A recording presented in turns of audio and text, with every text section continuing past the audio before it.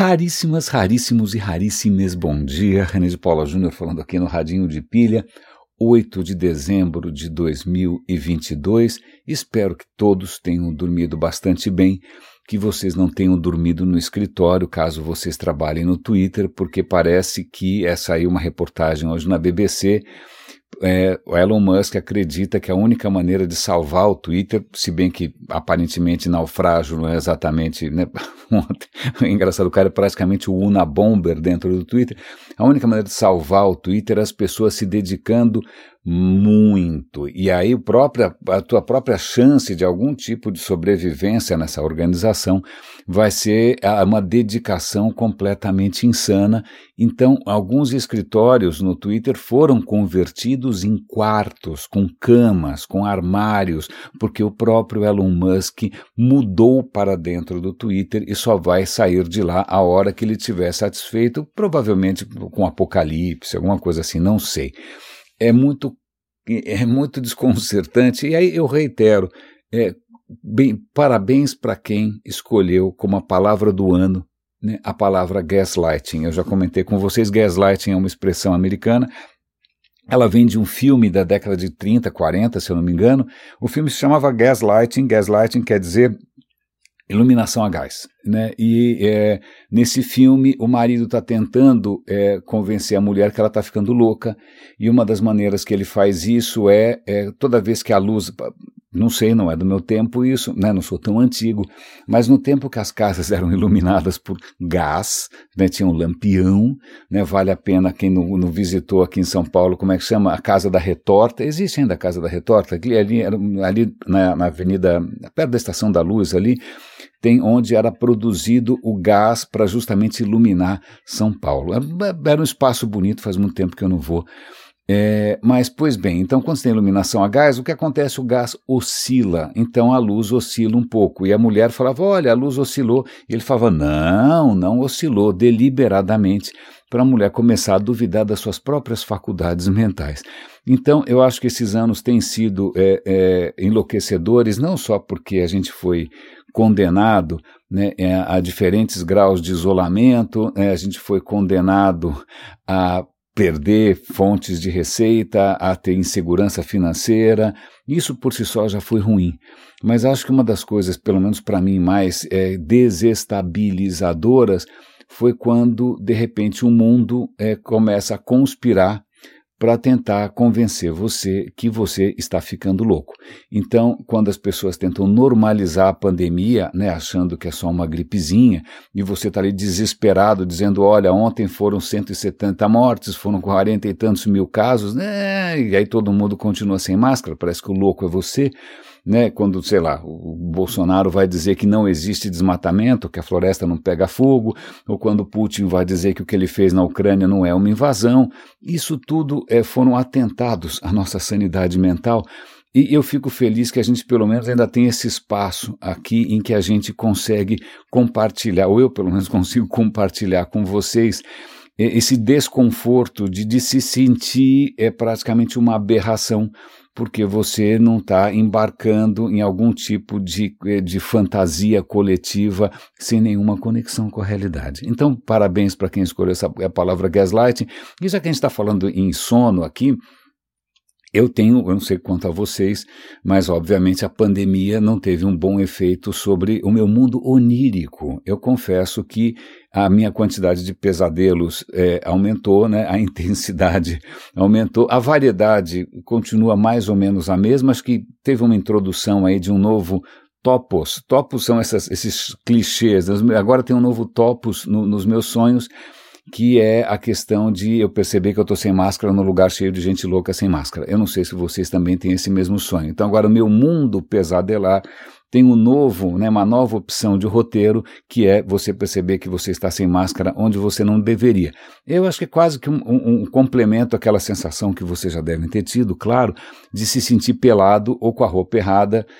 Bom, eu sei que metade dos meus sonhos tem a ver com a roupa errada, né? Então eu estou aqui abrindo o meu coração, e de uns tempos para cá, muitos dos meus sonhos têm a ver com, pesadelos sobretudo, têm a ver com inseguranças profissionais, né? O que você vai fazer da vida para sobreviver, o que você ainda tem a oferecer, como é que você paga as contas, e curiosamente, essa madrugada eu tive um sonho em que eu estava participando de mais algum evento no exterior, um curso, não é muito claro, em algum lugar muito bacana, né?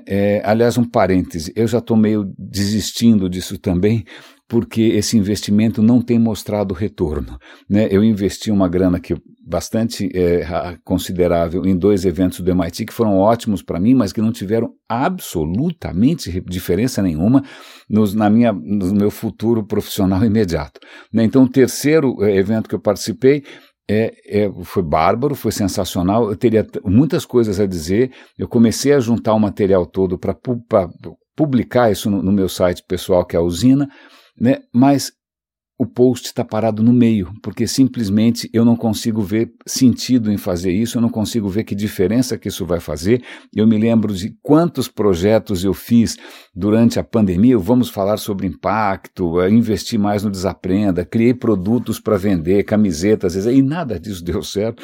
Então, pois bem, então, diante disso, lá estou eu num mais um sonho maluco, em que eu estou fazendo um curso que eu não sei se vai valer a pena ou não, e aí no final, aparentemente eu estou em algum lugar diferente, não está claro se é algum lugar na Ásia, mas chega uma das colegas e fala, olha, agora que a gente está terminando o curso aqui, eles estão fazendo uma oferta de emprego milionária para quem quiser trabalhar na Indonésia. E vejam só, eu fico muito feliz que pelo menos o meu bom senso e meu senso ético continua funcionando enquanto eu estou dormindo. Porque eu falei, puxa, um emprego agora seria legal, puxa, ganhar bem, puxa, quanto tempo, mas que legal, estão reconhecendo, né, sei lá, o que eu tenho a oferecer. Mas eu falei, cara, mas é Indonésia, a Indonésia é uma ditadura, a Indonésia é um país muçulmano em que você não tem liberdade para nada. E eu acordei consumido por essa dúvida e, curiosamente, ou infelizmente, eu vou compartilhar uma notícia com vocês, que a Indonésia, entre várias outras coisas que devem ser absolutamente intoleráveis na Indonésia, os caras criminalizaram o sexo antes do casamento. Não é? Eles poderiam criminalizar também, sei lá, a lei da gravidade, a segunda lei da termodinâmica, aviões passando em cima da nossa cabeça quando a gente está gravando, né? Não, isso eu acho que é um helicóptero.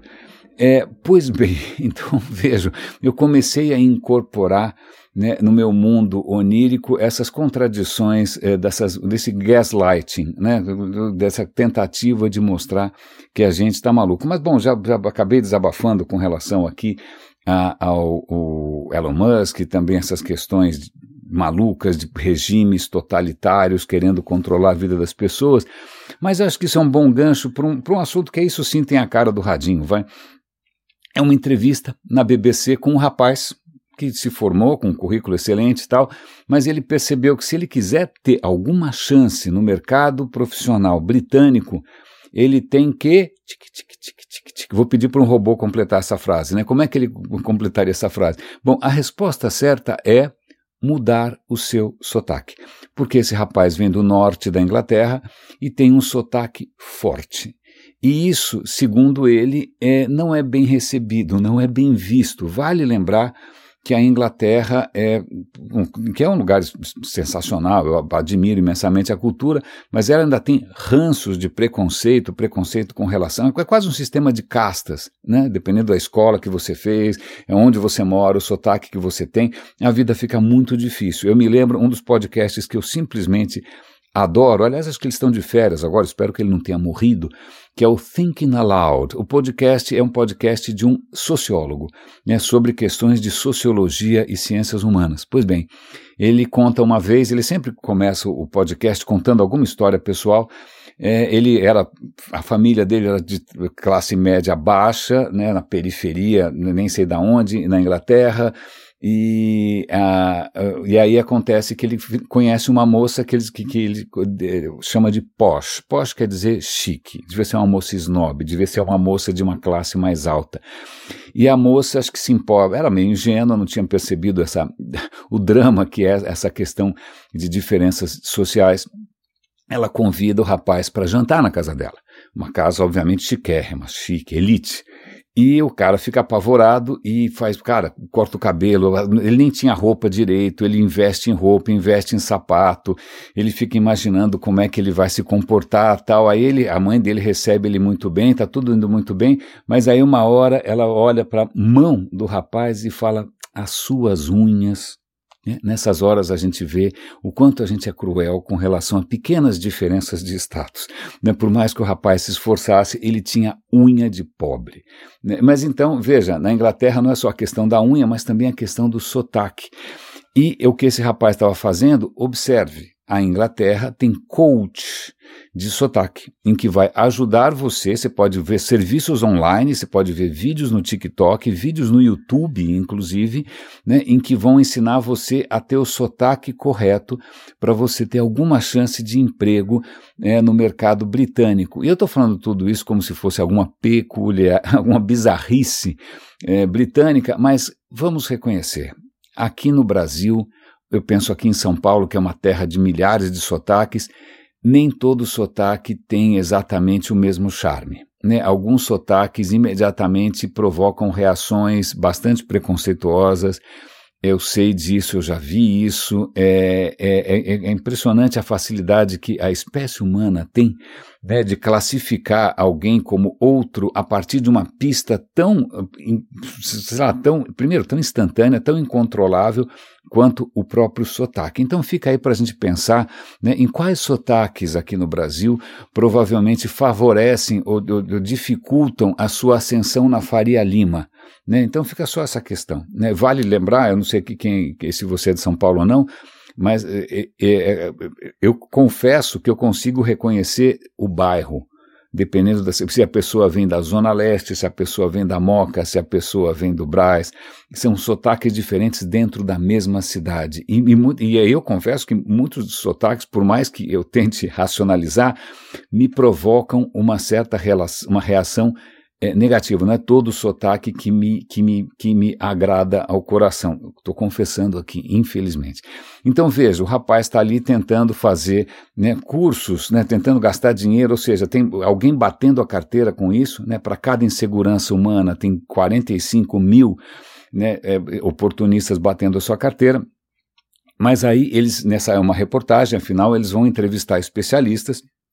Aí o que uma das especialistas coloca ali em linguística, etc. e tal, que fala, olha, se você ficar se esforçando para fazer com que o seu sotaque seja o sotaque certo, isso vai consumir recursos do seu cérebro, você não vai conseguir pensar tanto assim, Você vai ter um desempenho pior porque você vai ficar na neura do sotaque.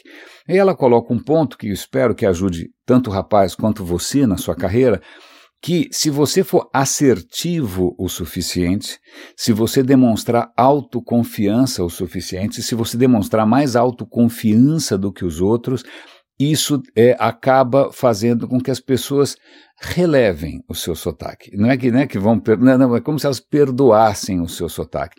Então agora provavelmente o garoto aí vai gastar dinheiro com coaches de autoconfiança, no LinkedIn está cheio, que vai ensinar você, inclusive a fazer aquela power pose.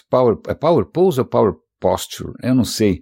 Aliás, essa é uma história muito curiosa, eu não estava pensando em falar nela hoje, mas já que isso veio aqui à baila, um dos vídeos mais assistidos no TED é aquele evento onde você vai assistir umas palestras açucaradas e que sempre acabam do mesmo jeito, bom, ok. Mas o TED, uma das palestras mais vistas, é uma em que uma especialista em comunicação, ela vai ensinar para você o poder da postura ou da pose ou da atitude de poder. Então tem um jeito certo de você falar, tipo, sei lá como, com a perna separada, com a mão na cintura, alguma coisa assim, uma coisa meio Wonder Woman, meio Mulher Maravilha, que isso aumentaria magicamente o seu poder, o seu carisma, tal. Hashtag só que não. Hashtag só que não. E todo mundo, obviamente, o sinal de que a gente valoriza a impressão que a gente faz nos outros é que esse vídeo é muito assistido. Se ele funciona, tanto faz. Mas isso é uma característica comum, né, da cultura humana, coisas que absolutamente não funcionam, né, elas funcional não, aparentemente não faz diferença com relação ao sucesso ou à sobrevivência de uma ideia ruim. Eu posso citar várias, eu estou bonzinho hoje, não vou citar. Mas isso estava me lembrando alguma coisa, essa história da pose, de acreditar. Já sei. Ontem eu descobri um podcast novo da BBC e que eu ouvi o teaser, né, uma chamadinha ali que me pareceu bastante interessante. A apresentadora é uma paleoantropologista. Paleoantropologista é quem tenta, uma paleoantropóloga, perdão, falei errado. Paleoantropóloga. Antropóloga é quem estuda o comportamento humano, sobretudo o comportamento de outras culturas, etc. Mas paleo significa que ela vai tentar estudar o comportamento de culturas que nem existem mais, né? Ou culturas que são realmente extintas. Mas moça super simpática, a moça, e ela criou um podcast chamado Por que que a gente faz isso? E aí começaram já a sair alguns episódios, um deles é Por que que a gente faz cocô sentado, esse eu não ouvi ainda, estou muito curioso porque eu fico imaginando que cadeiras surgiram relativamente depois da sua necessidade de fazer, bom, sei lá, então isso está me intrigando. Mas eu acabei ouvindo 2 bons episódios, um deles tem a ver com essa história de pose, de sotaque, que é sobre a história por que que a gente pinta a cara, por que que a gente se maquia. Aparentemente, isso parece ser um traço universal nas culturas humanas, e toda cultura humana tem algum tipo de maquiagem, né? E ao longo do tempo também, por mais que você volte no tempo, você volta milhares de anos, você vai ver lá os egípcios com aquelas caras todas pintadas, você vai ver que os gregos também pintavam os lábios, não é? Tem até, se eu não me engano, uma lei na Grécia que as prostitutas devem usar batom o tempo todo para a gente saber quem é quem, afinal. Você tem vestígios que talvez mesmo na pré-história você usava, sei lá, por exemplo, pó de ferro lá, ocre, sei lá o que, para pintar um pouco o rosto, né? Por que que a gente sempre fez isso? E aí surgem várias pistas, uma das pistas, o que é muito interessante é que tem um padrão, né? Não tem nenhuma cultura que na hora de se maquiar vai pintar a ponta do nariz de vermelho, né? A não ser aquela rena do Papai Noel, né? Mas assim, ninguém vai pintar, sei lá, vai pintar a bochecha de azul, não.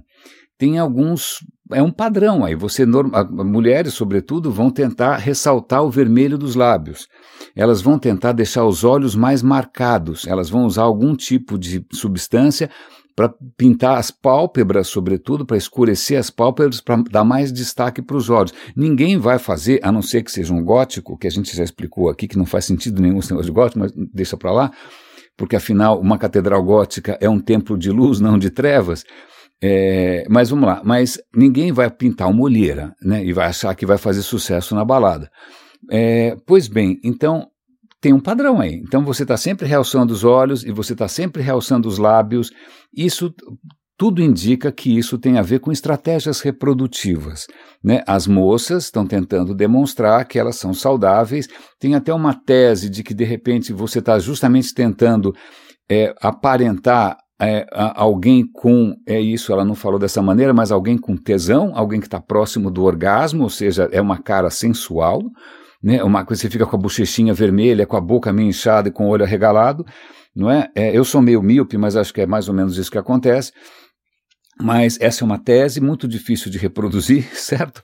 Mas existem outras. Uma delas é que eles citam inclusive um experimento feito por um cara que escreveu um livro bastante interessante, que é o seguinte: quando você é mais jovem, o seu rosto ele tem mais contraste, é fácil você identificar os lábios, é fácil você identificar os olhos. À medida que você vai envelhecendo, o que ele chama de contraste, a clareza diminui. Então, a maquiagem acaba sendo uma tentativa de resgatar esse contraste, nessa facilidade de visualização de quando você é muito novo, né? Você está tentando aí passar uma mensagem que, olha,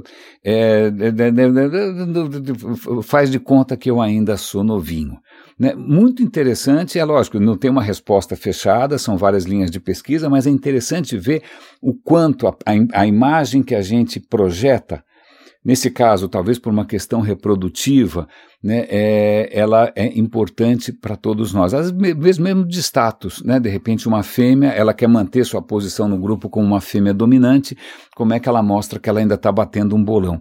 Mas um outro episódio dessa mesma série, desse mesmo podcast, é sobre corações partidos. E a própria a apresentadora, ela confessa que ela acabou de tomar um grandíssimo pé na bunda e ficou na lama, ficou muito mal, ficou completamente fora de combate, né? O que aparentemente, e aí ela citou uma pesquisa lá, acontece com bastante gente, não é tão raro assim, né? Eu sou suspeito para falar, né? Uma vida afetiva bastante movimentada, mas eu imagino que não sei se todo mundo já tomou um pé na bunda na vida, não sei lá, pelo sucesso das músicas de sofrência, talvez sim, né?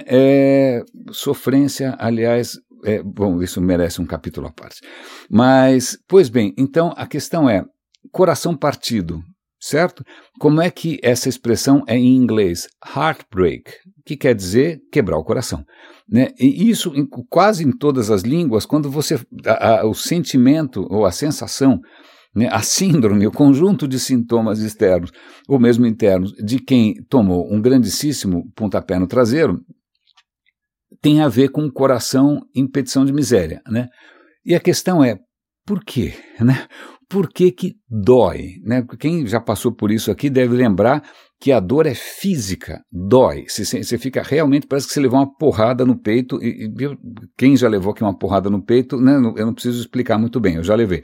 Mas parece que você levou uma paulada no peito e isso dói fisicamente no coração, né? Levando em conta que o coração, pelo menos, né, teoricamente, é só uma bomba, né, é só um bombeador de sangue, o que ele tem a ver com sua vida afetiva? Aliás, por que a gente associa a nossa vida afetiva ao coração? Bom, tantas perguntas assim, mas o que é interessante é que exames indicam que realmente você, quando passa por uma situação dessas, o coração ele é danificado, é como se o coração tivesse realmente sofrido algum tipo de ataque, de trauma, de lesão. E ele até é muito, aliás, fica a dica, eu vou anotar aqui também, vou guardar aqui um estoque, é sempre bom, que aparentemente essa dor da perda de um amor, ela é tão física que Tilenol ajuda. Não estou brincando. Aparentemente, paracetamol, qualquer remédio contra a dor, vai ajudar você a ficar menos estragado depois de uma separação. Aí tem lá mil teorias para isso, mil teorias para aquilo. Eu achei que o podcast fosse dar respostas um pouco mais, sei lá, mais ricas.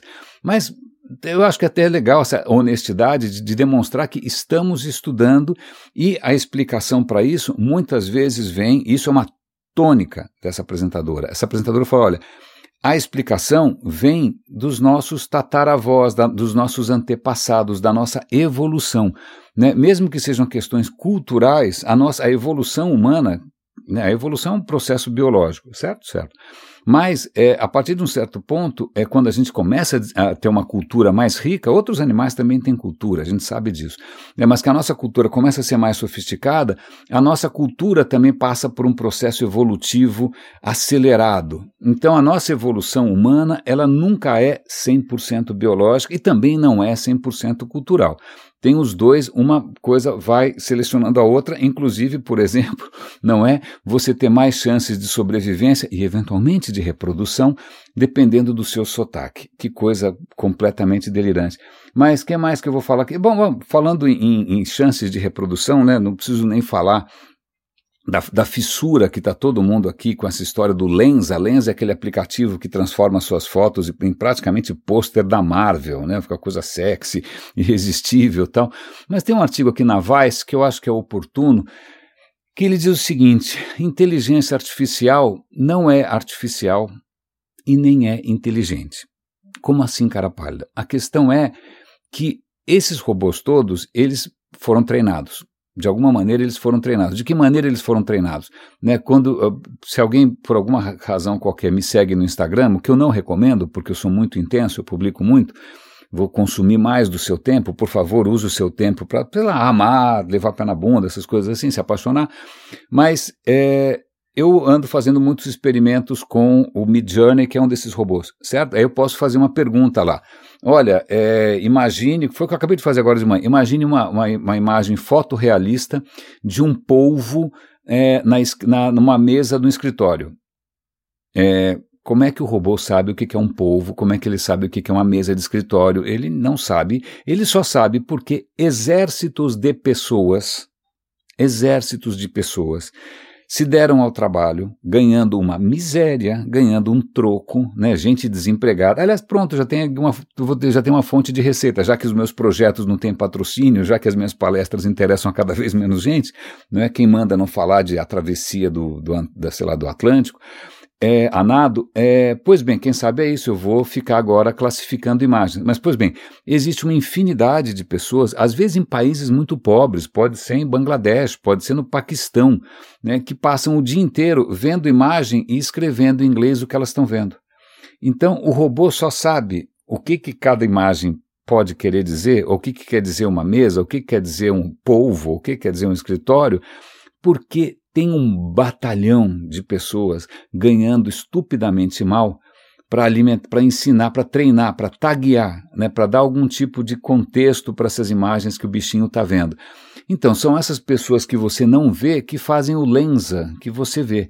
Né, essas pessoas, lógico, tem outros aspectos também, esses robôs estão aprendendo com imagens que a gente publicou por aí, as minhas fotos no Flickr, as suas fotos no Instagram, esses robôs simplesmente sugam tudo, não pedem licença, porque afinal está tudo público, não dão crédito, né, e aí a gente vai chamar que eles são inteligentíssimos.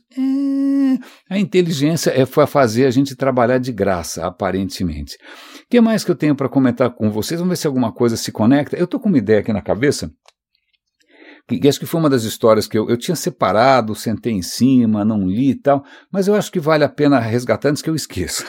A questão é a seguinte, eu sei que ninguém mais aguenta falar de Covid, eu sei que tem cliente forçando reunião presencial, eu sei que os números estão crescendo, as pessoas continuam sem eu sei, mas eu quero falar de alguma coisa, então já que Covid não chama atenção, vamos falar de gripe. A questão é, por que a gente pega a gripe quando faz frio? Tanto que a palavra em português é ficar resfriado, certo? Você ficou resfriado, tem a ver com frio. A mesma coisa em outras línguas também. Não é? Em inglês você pegou um cold. Né? Agora a questão é, por que o frio faz você ficar doente? A primeira coisa que a gente pensa, é porque quando está frio a gente fecha a janela, aí fica todo mundo trancado na mesma sala, o ar não circula, né, os vírus são aéreos, a gente respira, né, aquelas coisas que a gente ignora quando não usa máscara em ambientes fechados. Pois bem, isso a gente sabe, ou deveria saber, né, ou pelo menos sabe teoricamente, não aplica na prática. Mas a questão é que finalmente descobriram em nível molecular que diabos está acontecendo. E eu achei essa história simplesmente sensacional. A questão é a seguinte, nariz, ok? Nariz, né? Alguns maiores, outros menores, no meu caso um pouco descomunal, mas como funciona um nariz? Um nariz, quando percebe que alguma coisa está entrando que não deveria, né? Não estou dizendo o dedo, não, estou dizendo, de repente ele percebe que algum patógeno, que algum germe está entrando em contato com a superfície do nariz, logo de cara, antes mesmo que isso entre, ou que vai lá para o fundo, que vai afetar sua garganta, que vai entrar no seu pulmão, antes mesmo, logo na porta, e o nariz é a porta de entrada, o nariz, assim que ele percebe qualquer coisa, ele começa a produzir, ele duplica praticamente, mais do que duplica, a produção de um tipo de células que eles chamam de EV, eu já esqueci o que quer dizer EV, começa a produzir essas células que nem um louco. Por que ele está fazendo isso? Vamos lá, isso é muito interessante. Essas células que ele está produzindo que nem um louco, elas são peculiares porque elas parecem células normais, mas elas não se dividem, elas não vão se reproduzir, elas não vão viver.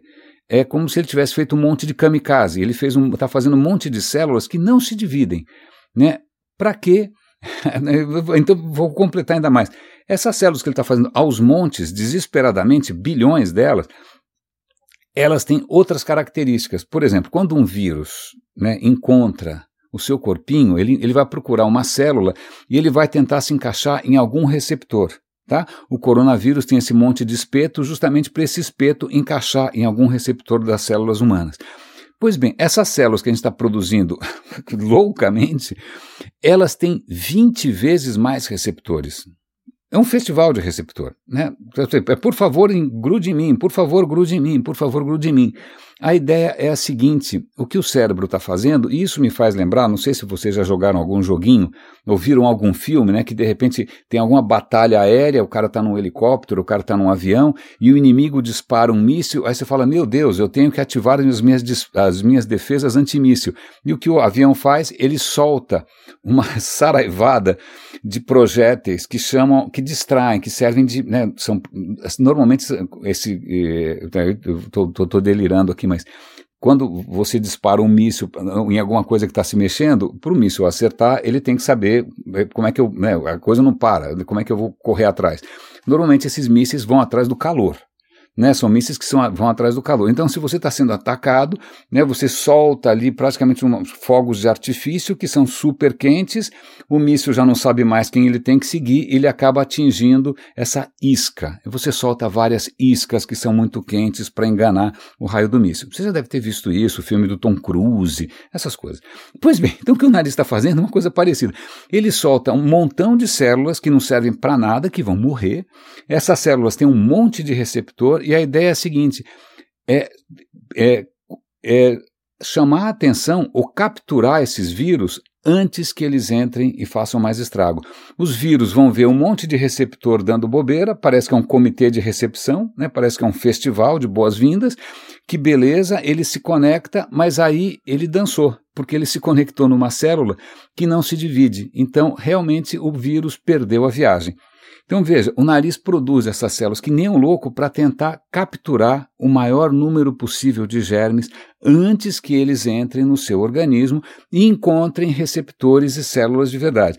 Mas o que é mais interessante é que essas célulazinhas EV, elas têm, quem tomou essas vacinas mais modernas, tomou uma vacina baseada em microRNA, certo? mRNA.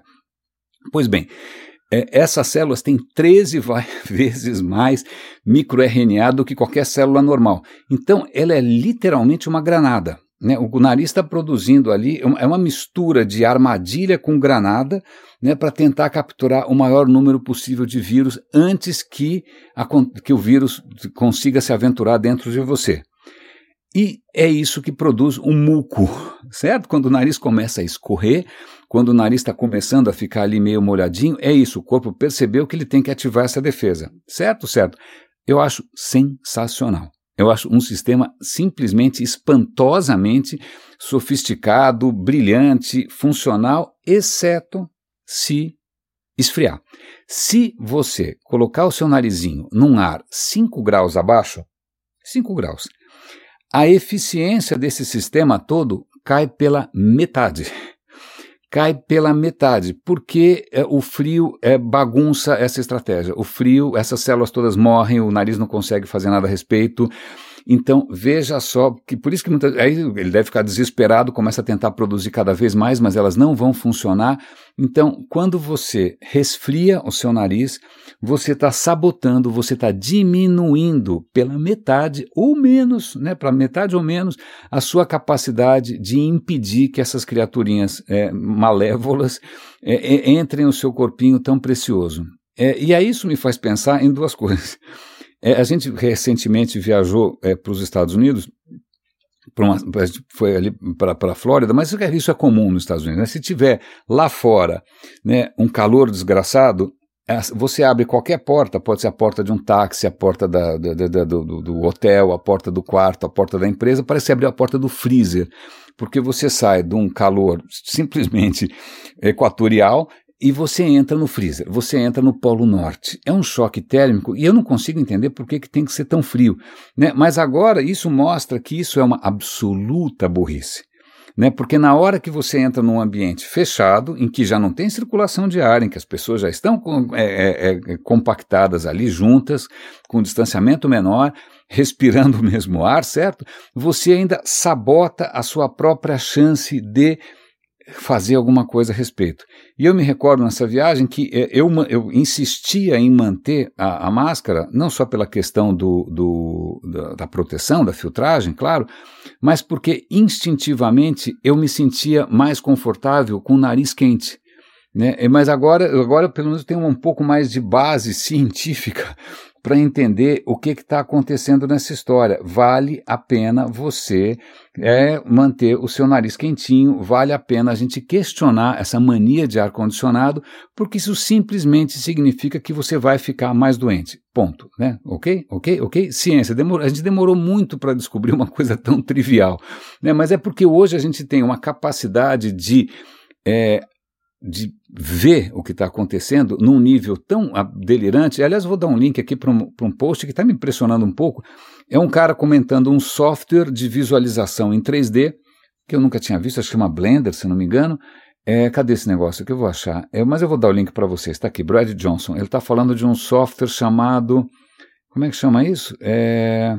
Bom, em suma, Blender 3D, é isso mesmo. O que acontece? Ele pegou uma bactéria que a gente conhece bastante bem em termos não só dos órgãozinhos ali dentro, das pecinhas da máquina, mas conhece em termos moleculares, e se a gente conhece em termos moleculares, a gente conhece em termos atômicos.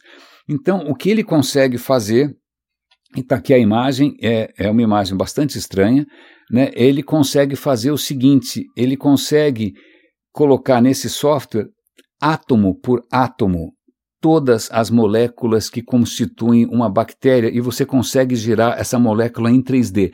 Você consegue girar uma molécula em 3D vendo todas as proteínas que são feitas de aminoácidos, que são feitas de moléculas e que são feitas de átomos, e você consegue girar isso na frente do seu nariz.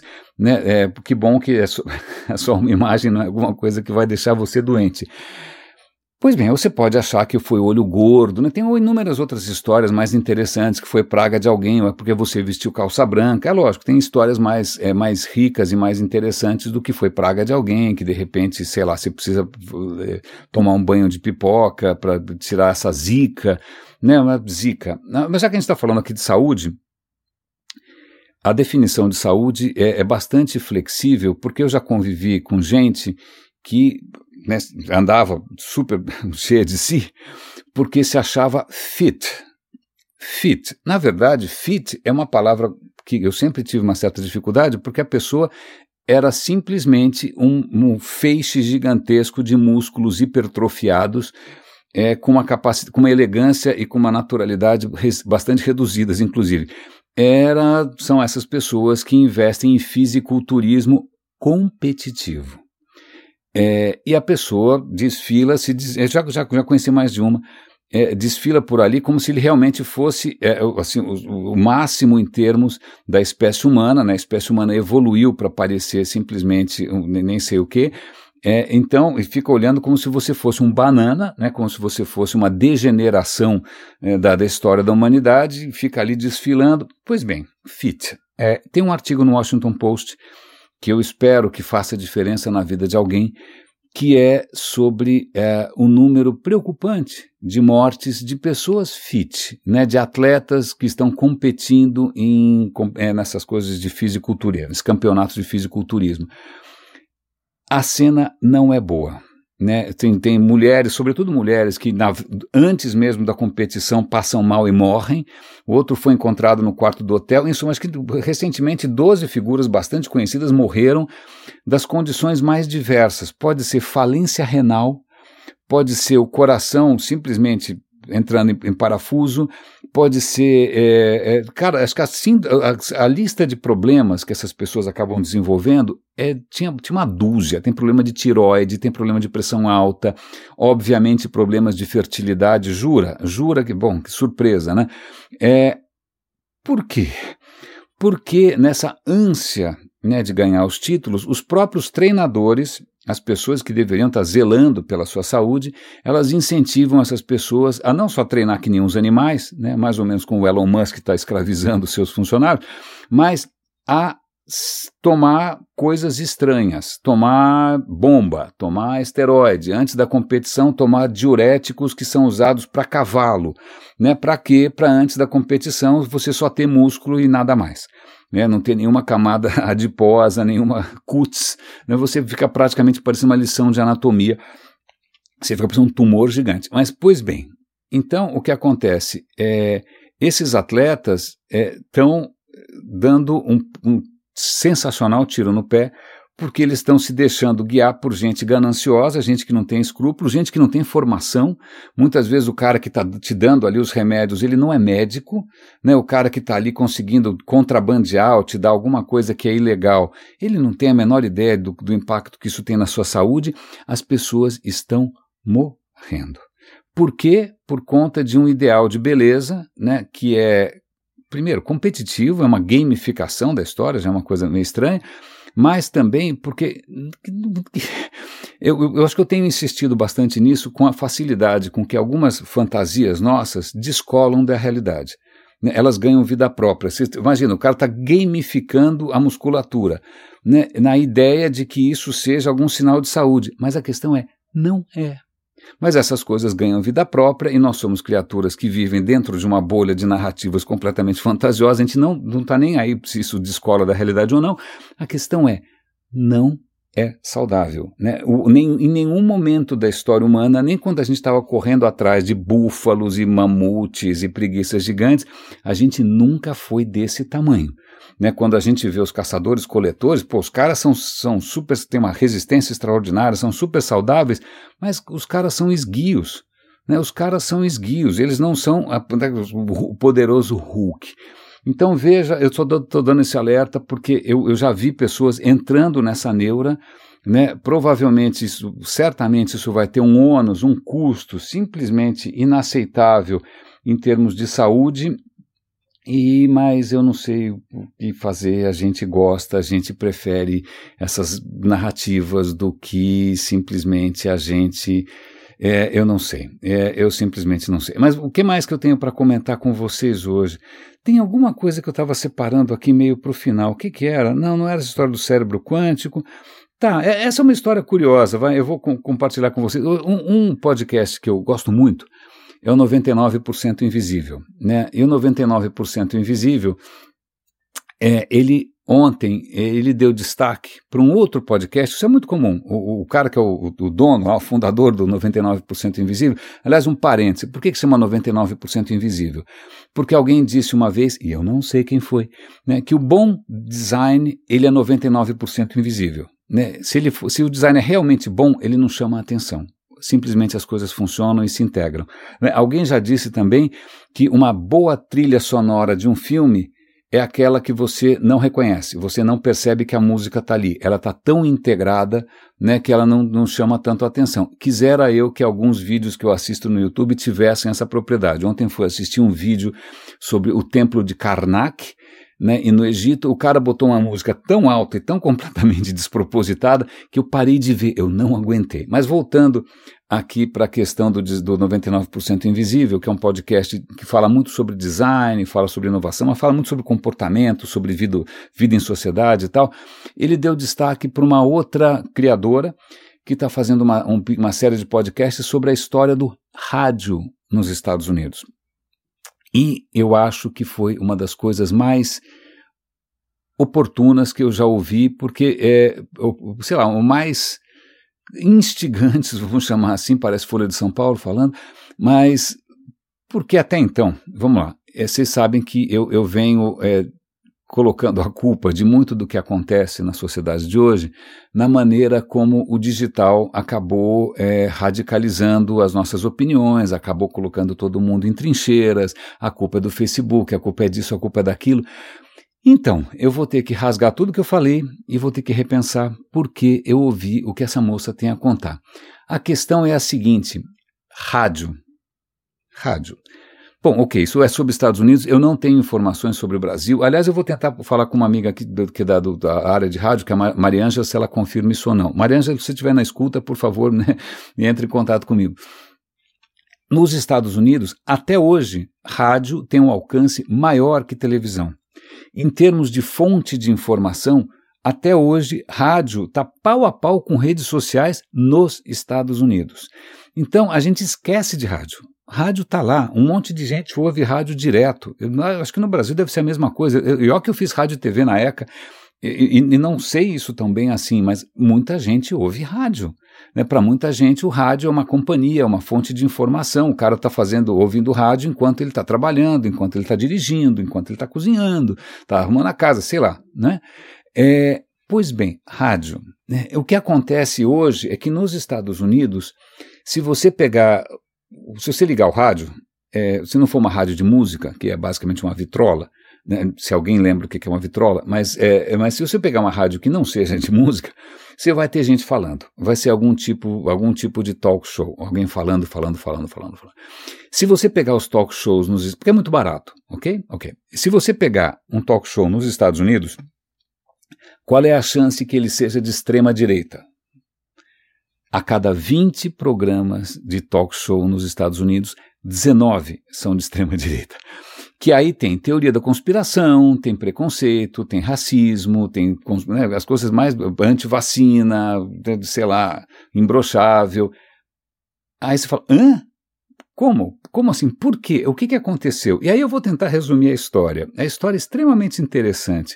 Né? Quando o rádio surge, no final do século retrasado, né, no começo do século passado, era o rádio, né, cada um faz o que bem entende, chega num certo momento que o governo americano, estamos falando aqui basicamente dos Estados Unidos, ele fala, olha, é o seguinte, vamos botar ordem na casa aqui, rádio é uma concessão pública, o governo concede o uso, você não pode abrir uma rádio sem mais nem menos, porque afinal as ondas de rádio não pertencem a ninguém, se não pertence a ninguém é um bem público, então, desculpa, você não vai poder se apropriar disso sem mais nem menos, você tem que ter uma concessão, e para você merecer essa concessão, você tem que respeitar o interesse público, que é alguma coisa bastante vaga.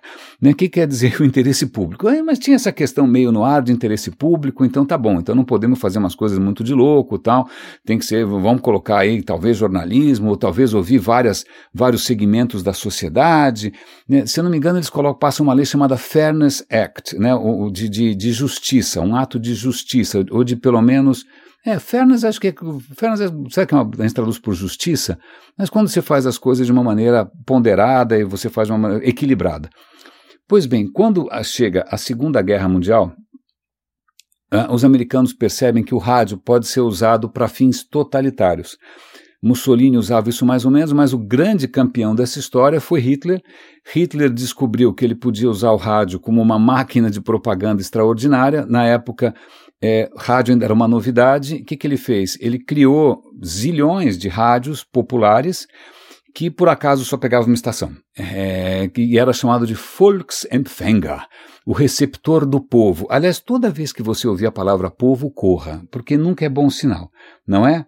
E então tá bom. Então Hitler fez o receptor do povo que você botava na sua sala, né, bonito, né, uma bela peça, e quando você ligava, adivinha o que você ouvia? Você ouvia a propaganda nazista, né? Um canal só, que beleza, que coisa ótima, tal, Volksempfänger.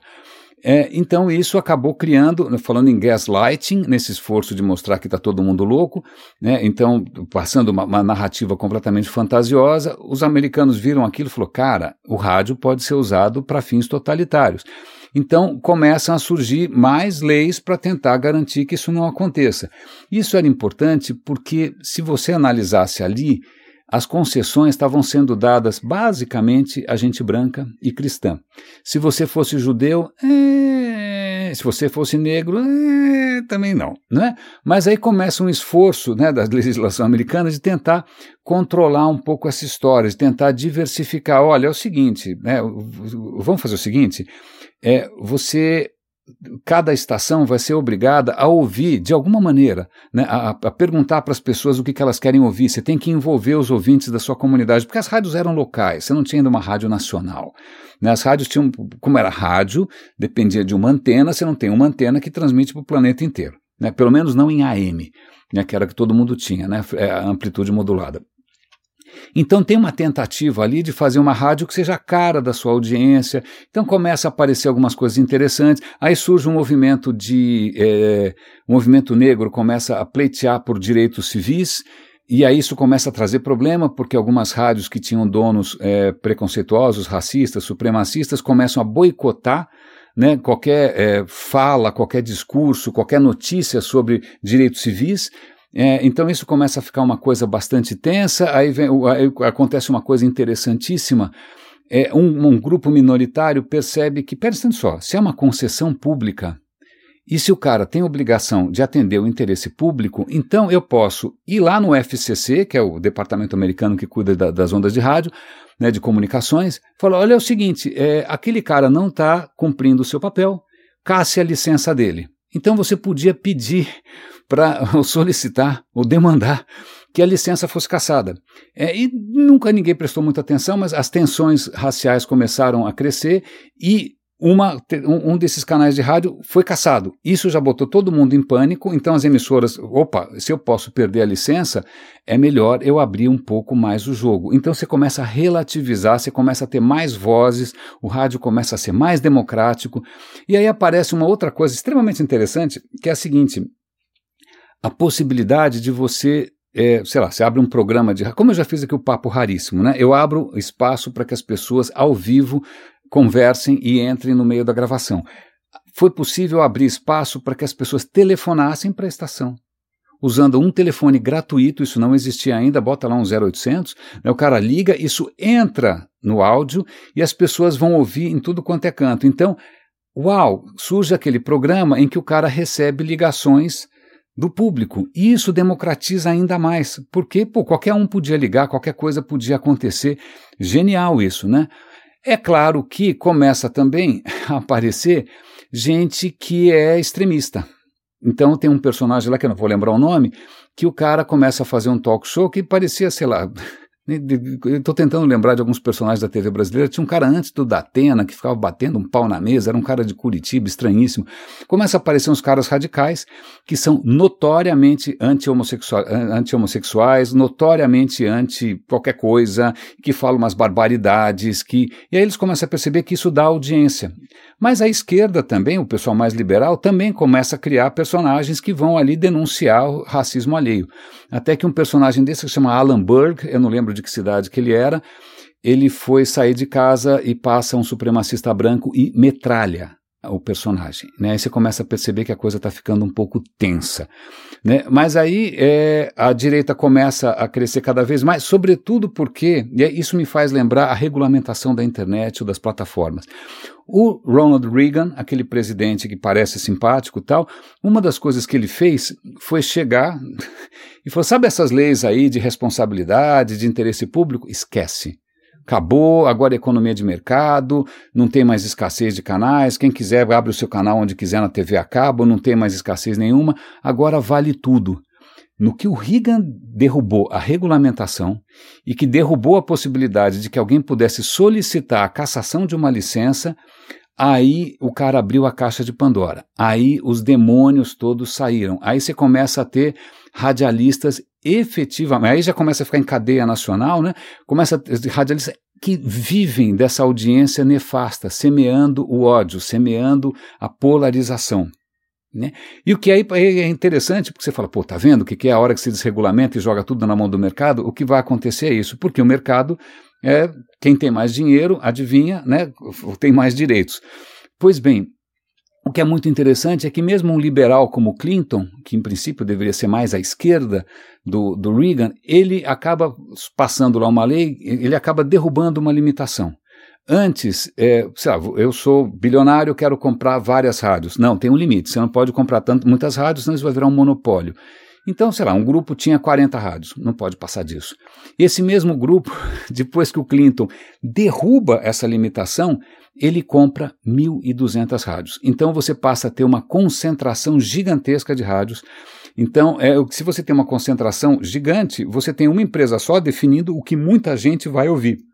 E do que ela vai definir o que muita gente vai ouvir, ela vai pegar os caras que faziam muito sucesso, né, os caras mais bizarros, mais radicais, mais extremos, e vai colocar isso para o país inteiro ouvir. E é assim que a gente chega num cenário onde você tem a radicalização, as teorias conspiratórias, a polarização no rádio. Então veja, o digital não estava operando no vácuo, ele simplesmente alavancou alguma coisa que já vinha vindo, e isso mostra várias coisas, né? De repente, aquilo que pode estar influenciando nos rumos da história pode ser alguma coisa que você não presta atenção. Ninguém fala de rádio, não é sexy, né? Ninguém vai falar de rádio AM, ninguém vai falar aqui de programas que a vovó assiste, minha avó assistia da Atena, essas coisas de louco, só fica mostrando morte. Ninguém fala, vai ficar fazendo teses sobre TikTok, teses, né, mestrado, pós-graduação sobre o efeito do Facebook. Cara, mas de repente podem ter outras forças que estão influenciando, ou que estão minando a democracia, que a gente não presta atenção. Eu simplesmente adorei essa história, espero que tenha valido a pena para vocês. A gente está estourando o tempo aqui. Raríssimas, raríssimos e raríssimes. Muito obrigado aqui. O radinho, tá vendo? Rádio, um programa radiofônico, isso aqui é basicamente um talk show, né? Vocês estão ouvindo aqui uma espécie de extinção, praticamente um fóssil, né? Que ainda tem a capacidade de falar sem roteiro. Isso, né, em breve um robô vai substituir, mas por enquanto agradeço a quem apoia, inclusive materialmente, alguém que ainda está tentando descobrir maneiras de pagar as contas. Um grande abraço e até amanhã. Cuidem-se.